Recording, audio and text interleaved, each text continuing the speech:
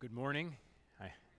I invite you to turn to the Gospel of Mark, chapter 12, and fasten your seatbelts, because we've got a challenging passage in front of us, and might be a little bumpy ride up into the mountains of scriptural truth, but if we hang in there, we'll get some beautiful views at the summit that are encouraging to us in our walk with the Lord. Do you know the Scriptures and the power of God? Do you know God's Word and God's power? Do you know His pure and perfect words and His mighty and powerful works? Do you live your life on the basis of God's will revealed in Scripture and on the basis of God's will, on the basis of His power to do what He has promised to do? Most people do not live this way. Most people think and live within the limited framework of human wisdom and human power. And that is what the Sadducees did, which we'll learn about. But Jesus calls His followers to live in the expansive framework of God's wisdom and God's power. Which path are you on? Which framework is shaping your life? Let me read Mark chapter 12, verses 18 through 27. Holy Scripture says, "And Sadducees came to Him, who say that there is no resurrection, and they asked Him a question, saying, 'Teacher, Moses wrote for us that if a man's brother dies and leaves a wife, but leaves no child, the man must take the widow and raise up offspring for his brother. There were 7 brothers. The first took a wife, and when he died, left no offspring, and the second took her and died, leaving no offspring, and the third likewise, and the 7 left no offspring. Last of all, the woman also died. In the resurrection, when they rise again, whose wife will she be? For the 7 had her as wife.' Jesus said to them, 'Is this not the reason you are wrong? Because you know neither the Scriptures nor the power of God? For when they rise from the dead, they neither marry nor are given in marriage, but are like angels in heaven. And as for the dead being raised, have you not read in the book of Moses, in the passage about the bush, how God spoke to him, saying, 'I am the God of Abraham, and the God of Isaac, and the God of Jacob'? He is not God of the dead, but of the living. You are quite wrong." This is God's holy word, and it is for our good. Let's pray. Father, I pray that the living and abiding Word of God would have its way in our hearts and our minds this morning. And we pray that you would transform us and open our eyes by the power of your Spirit. In Jesus' name we pray. Amen. This passage unfolds in 3 parts. First, we meet the Sadducees. Second, we hear the Sadducees' question to Jesus, and then third, we receive Jesus' answer to their question. So let's walk through the passage. In verse 18, we meet the Sadducees. The Sadducees were a distinct group within Judaism, first century Judaism. They tended to be cultural and religious elites. They were influential within the Sanhedrin, Judaism's ruling body. They ran in priestly social circles. You can see that in Acts 5:17. They did not believe in the future resurrection of those who die, as Mark tells us in verse 18. And in this regard, they were very different from the Pharisees. Acts 23:8 says, "For the Sadducees say that there is no resurrection, nor angel, nor spirit, but the Pharisees acknowledge them all." The Sadducees had an anti-supernatural bent. They did not believe in a future resurrection. They did not believe in a future final judgment. They believed that a man's soul died when his body died, end of story. They were men of the world, this present world. and they lived and thought as men who cared about this present life, the here and the now. They were religious, but theirs was a secularized religion, a utilitarian religion. They cared about their position, power, and influence within first century Judaism. They recognized the Torah, the first 5 books of the Bible, as authoritative, but they granted less authority to the prophetic writings and the Psalms. Hang on to that because that's going to come up later. The Pharisees and Sadducees were distinct and different groups within first century Israel, but their spiritual DNA is characteristic of perennial impulses in the human heart. Where you find so-called Christian people believing many of the right things and caring deeply about doing what is right to the point of meticulous attention to proper conduct and adding their own rules on top of God's commands and keeping their distance from rule breakers, there you have modern-day Pharisees. On the other hand, where you find so-called Christian people who turn certain biblical teachings into mere ethics and tactics for social change and political movements and economic theory and cultural influence, but they reject the Bible's supernatural teaching and eternal perspective, there you have modern-day Sadducees. Pharisees and Sadducees have this in common. They both need to be born again. Jesus said to a Pharisee, "Truly, truly, I say to you, unless one is born again, he cannot see the kingdom of God." John 3:3. Moving to verses 19 through 23, we see that some Sadducees ask Jesus a question. Their question is designed to mock the belief in future resurrection and to put Jesus on his heels.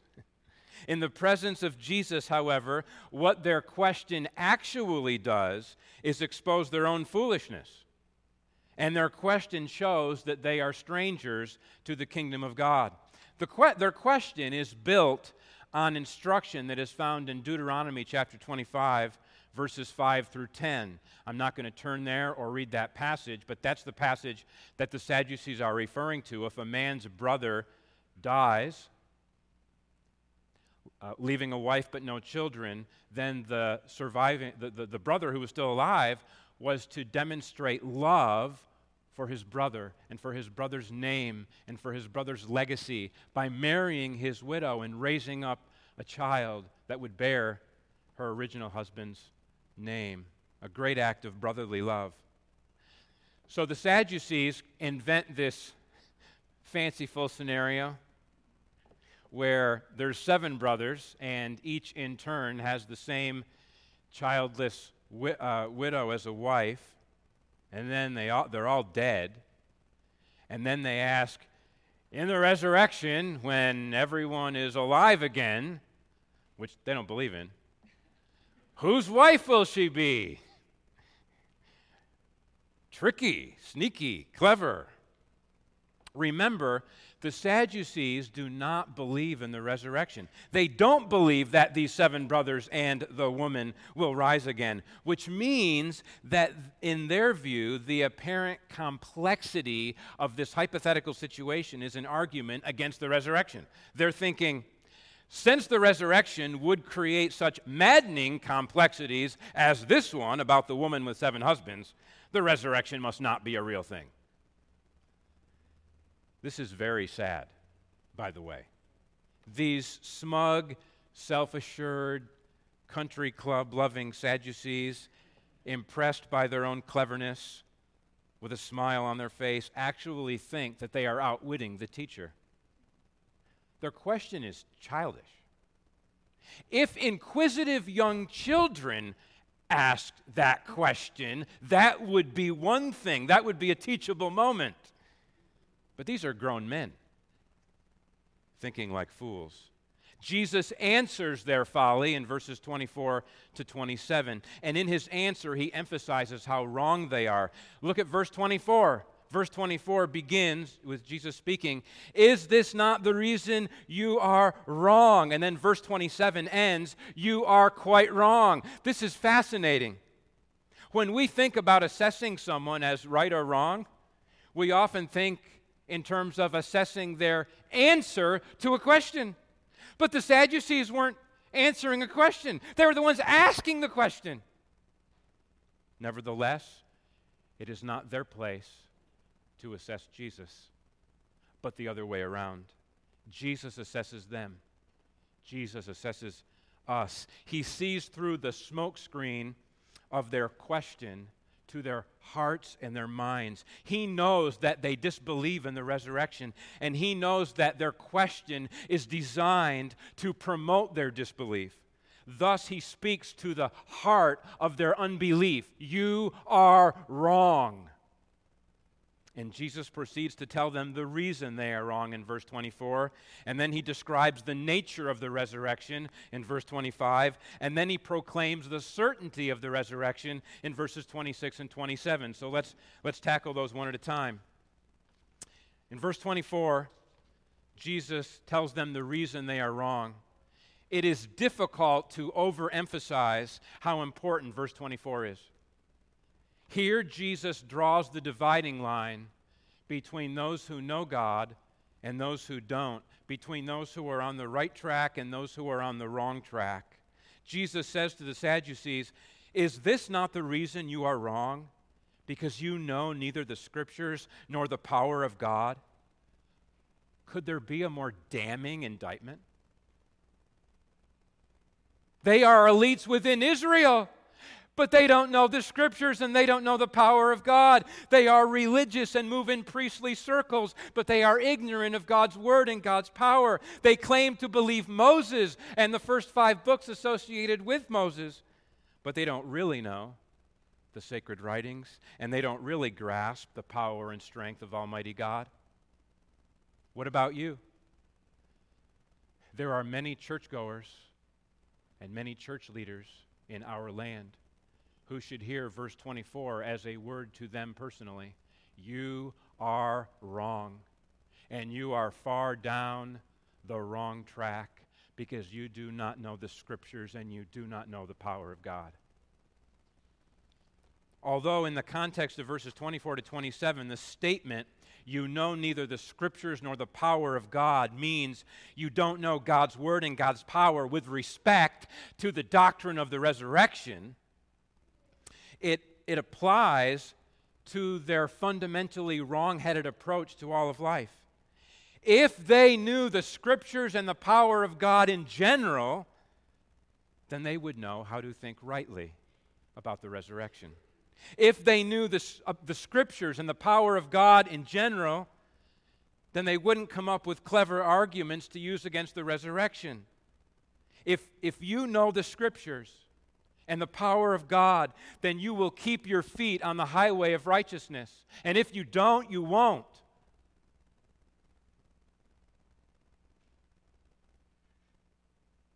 Let me ask you again, do you think and live on the basis of God's written word and his incomparable power? Is that the basis of your life? According to Psalm 19, God's word is perfect and sure, right and pure, clean and true, more desirable than gold and sweeter than honey. Scripture revives the soul, makes the simple wise, enlightens the eyes, and satisfies the heart. In keeping God's word, there is great reward. Furthermore, all of Scripture is breathed out by God and is profitable for our spiritual health. 2 Timothy 3:16 and 2 Timothy 3:15 tells us that the sacred writings are able to make you wise for salvation through faith in Jesus Christ. And what about God's incomparable power? The creation itself testifies to his eternal power and divine nature, Romans 1:20. In his hand are the depths of the earth, and the heights of the mountains are his also, Psalm 95:4. He calls every star by name. By the greatness of his might, and because he is strong in power, not one is missing, Isaiah 40, 26. His power is unable to be resisted. The Lord says, "See now that I, even I, am He, and there is no God beside me. I kill and I make alive. I wound and I heal, and there is none that can deliver out of my hand." Deuteronomy 32:39. Every sinner on the face of the earth will either be ruined or redeemed by the power of God. Exodus chapter 15, by the power of God, He hurled Pharaoh and his army into the sea, and by His same power, He redeemed the children of Israel and brought them to His holy abode. The same power ruins and redeems. Although the Scriptures and the power of God are not identical concepts, there is a strong connection between God's Word, written or spoken, and God's power. God spoke the universe into existence, Genesis chapter 1. God's instruction is like streams of water that makes believers healthy and fruitful, Psalm 1.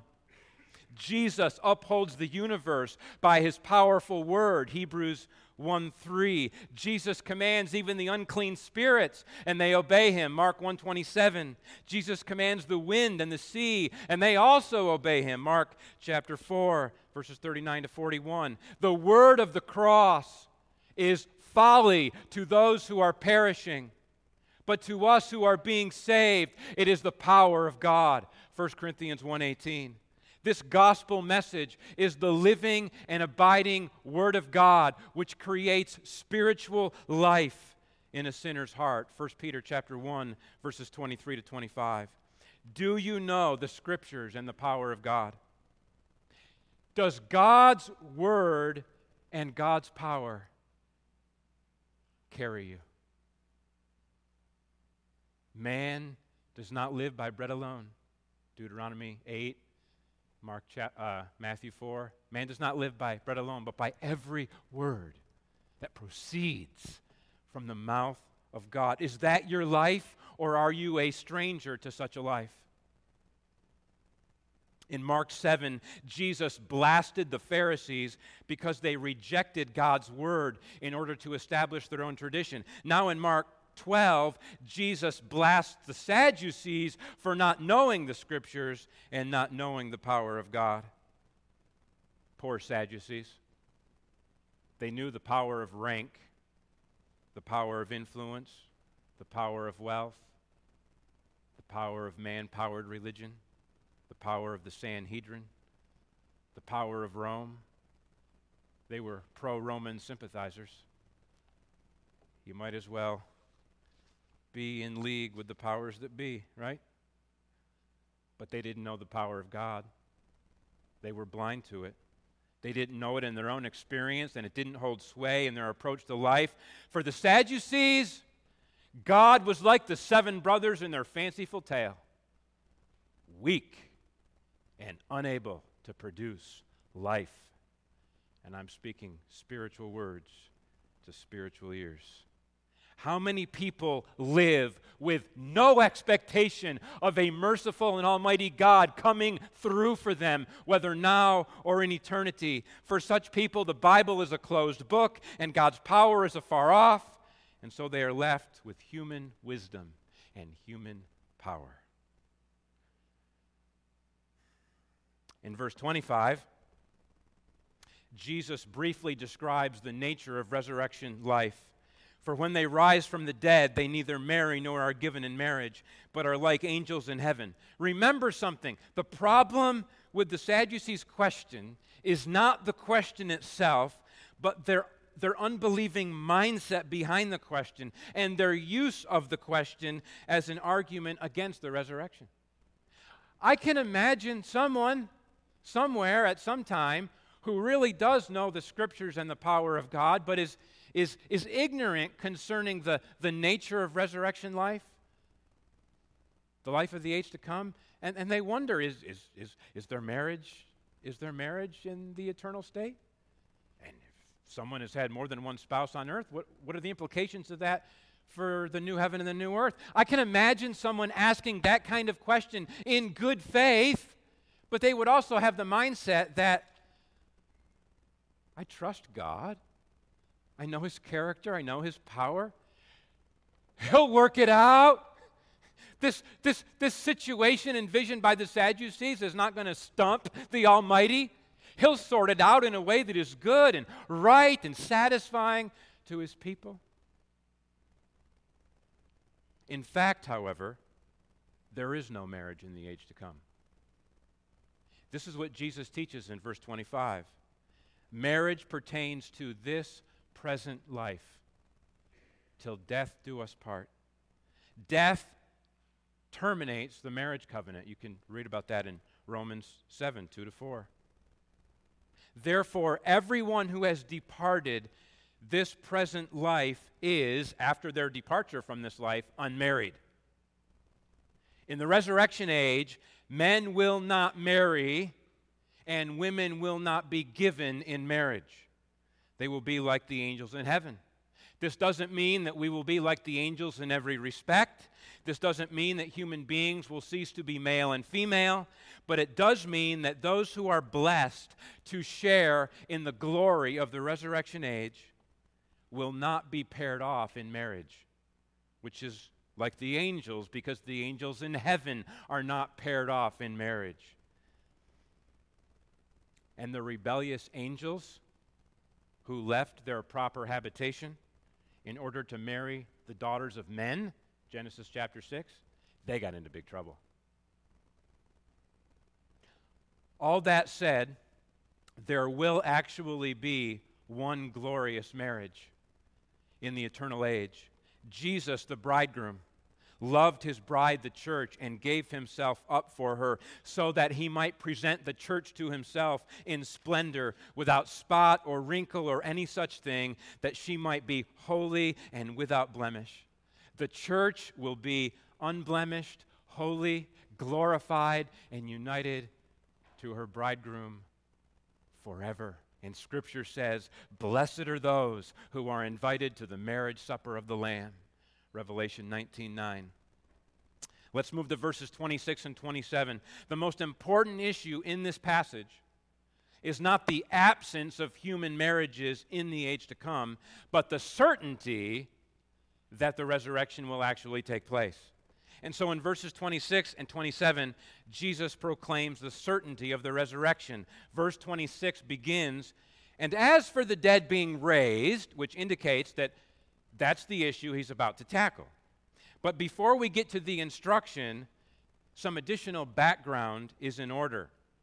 I already alluded to it earlier. One of the problems that the Sadducees had is that they did not hold the Psalms and the prophetic writings in the same high regard as they held the Torah, the first 5 books of the Bible. One of the reasons that the Sadducees didn't truly know the Scriptures is that they didn't devote themselves to all the Scriptures.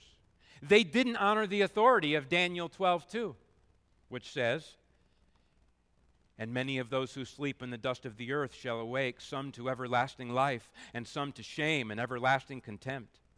They didn't honor the authority of Isaiah 26:19, which says, your dead shall live, their bodies shall rise. You who dwell in the dust, awake and sing for joy, for your dew is a dew of light, and the earth will give birth to the dead.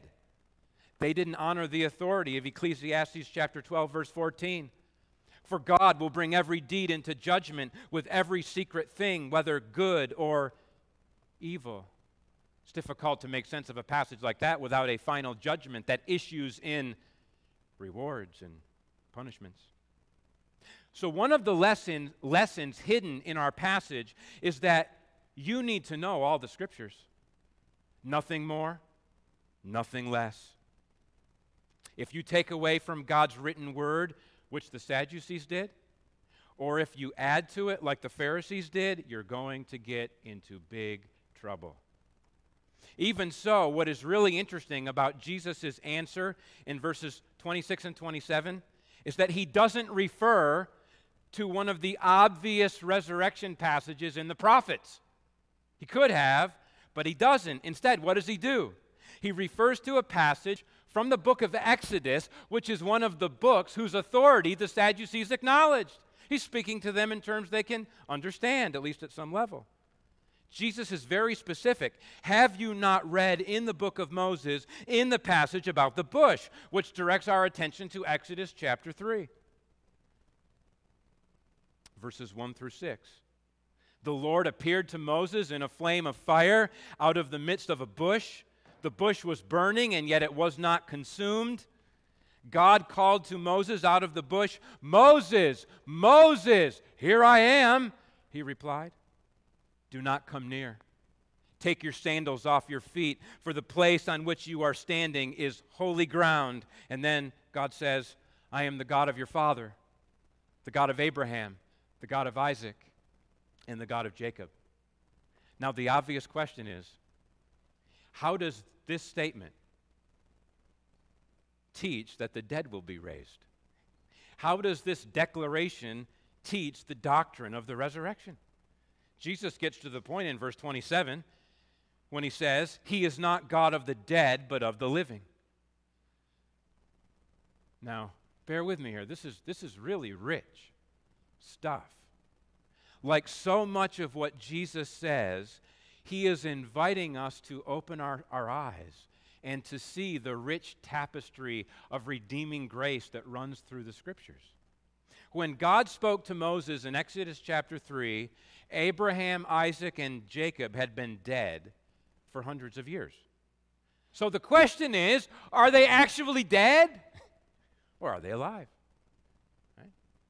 Well, they're physically dead. They have not yet been physically resurrected, but they are not mere corpses, as if all that Abraham was is now decomposed dust.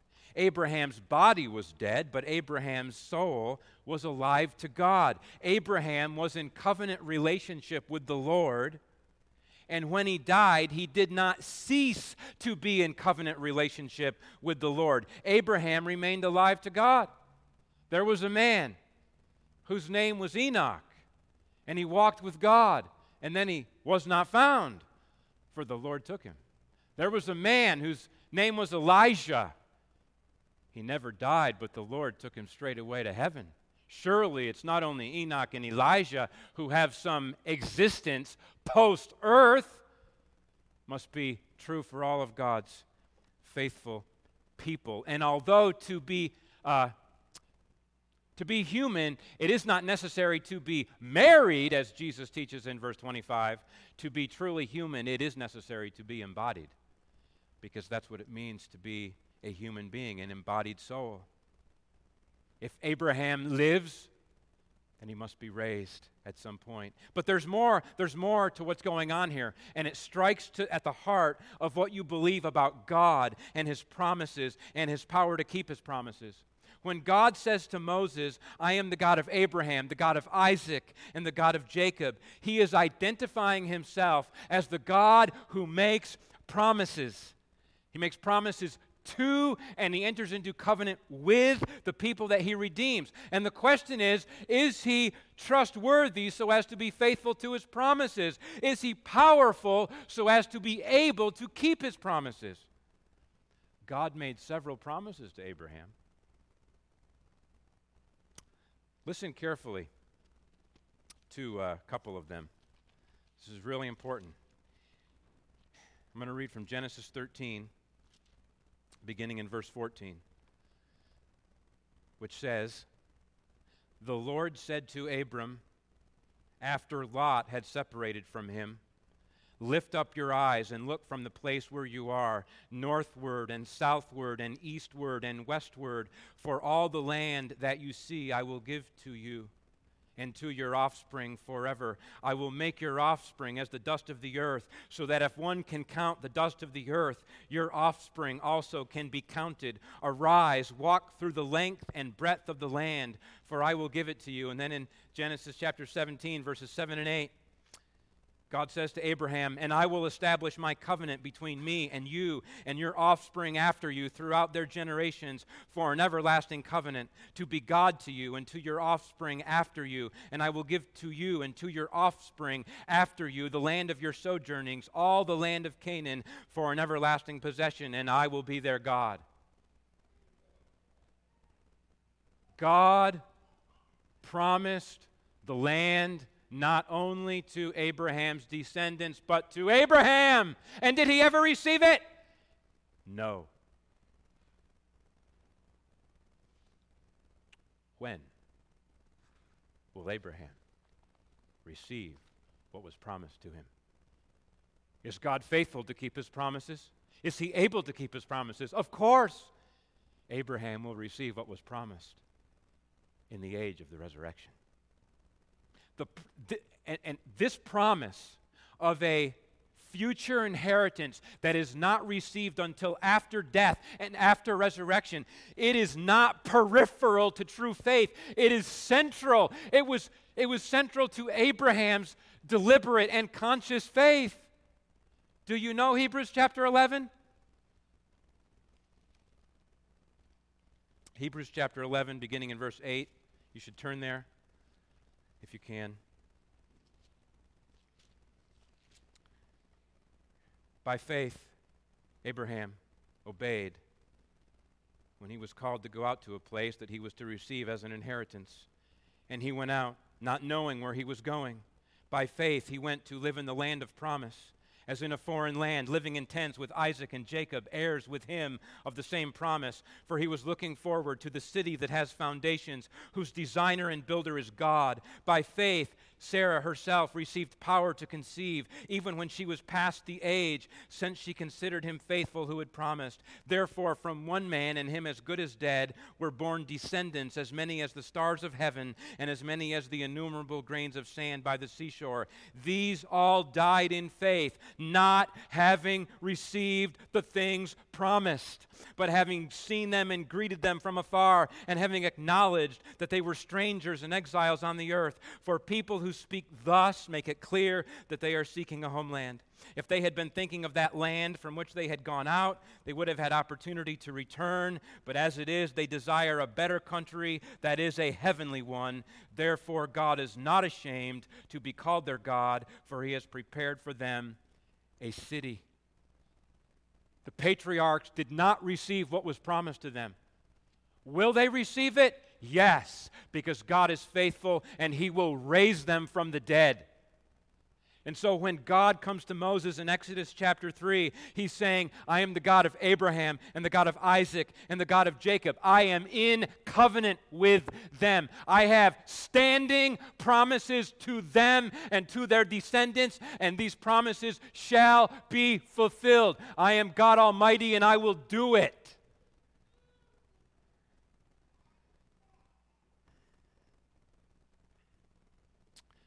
I want to approach verses 26 and 27 from one more angle and then make a brief application. We're done. Think about it this way. If God is the Savior of his people, if he redeems his people and forgives their sins and brings them into fellowship with himself, then it is unthinkable that he won't undo death, which is the consequence of sin and the symbol of alienation from God. If God says to you what he said to Abraham, fear not, Abram, I am your shield. Your reward shall be very great. And I am God Almighty. Walk before me and be blameless, that I may make my covenant between me and you. And if all the families of the earth shall be blessed in Abraham, then it is a weak promise if it ends in death for everyone. That's weak. That's lame.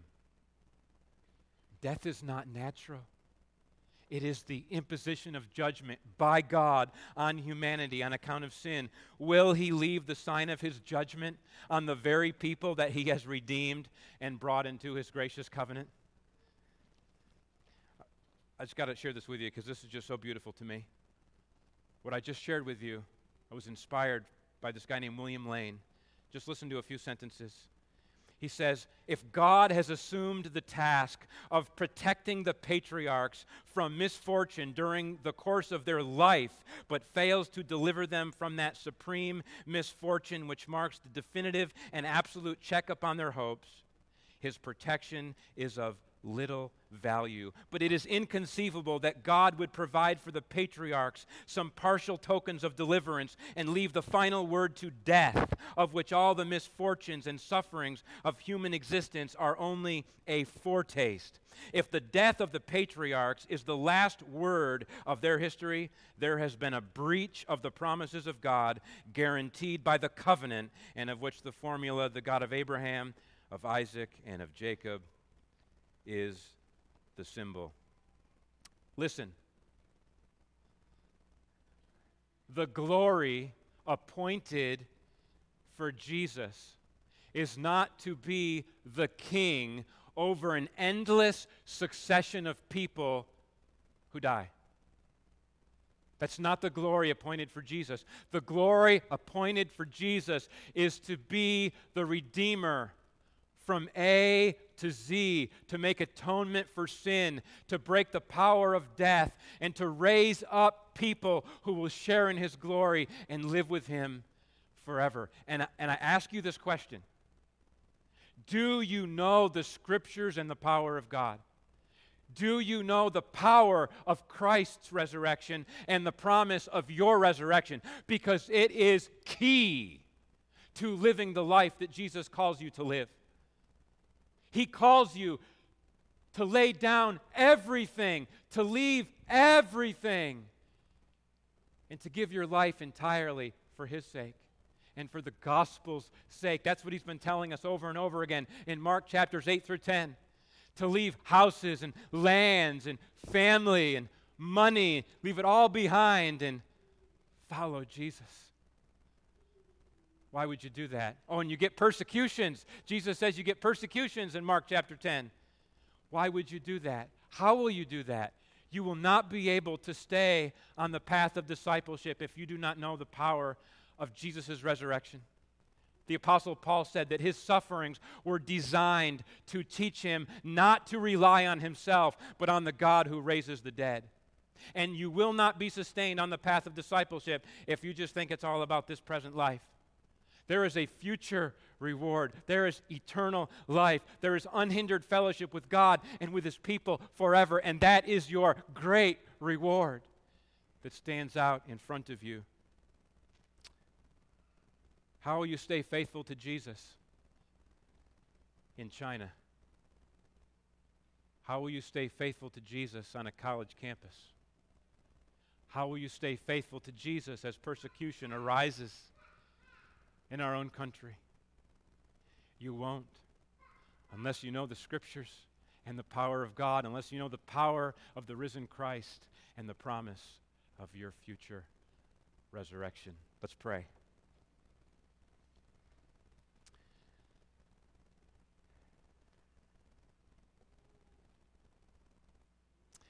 Father, your word says that many will come from the east and the west and dine with Abraham, Isaac, and Jacob in the kingdom of God. We look forward to that day. We look forward to that day when death is swallowed up forever and we banquet with the Lord and with one another forever. The Sadducees did not believe that you were a faithful and powerful promise keeper. I pray that we would not fall into their error. Grant that we would live all of life fixing our eyes on you and trusting you as the faithful God and the almighty God and the powerful God who will keep your promises.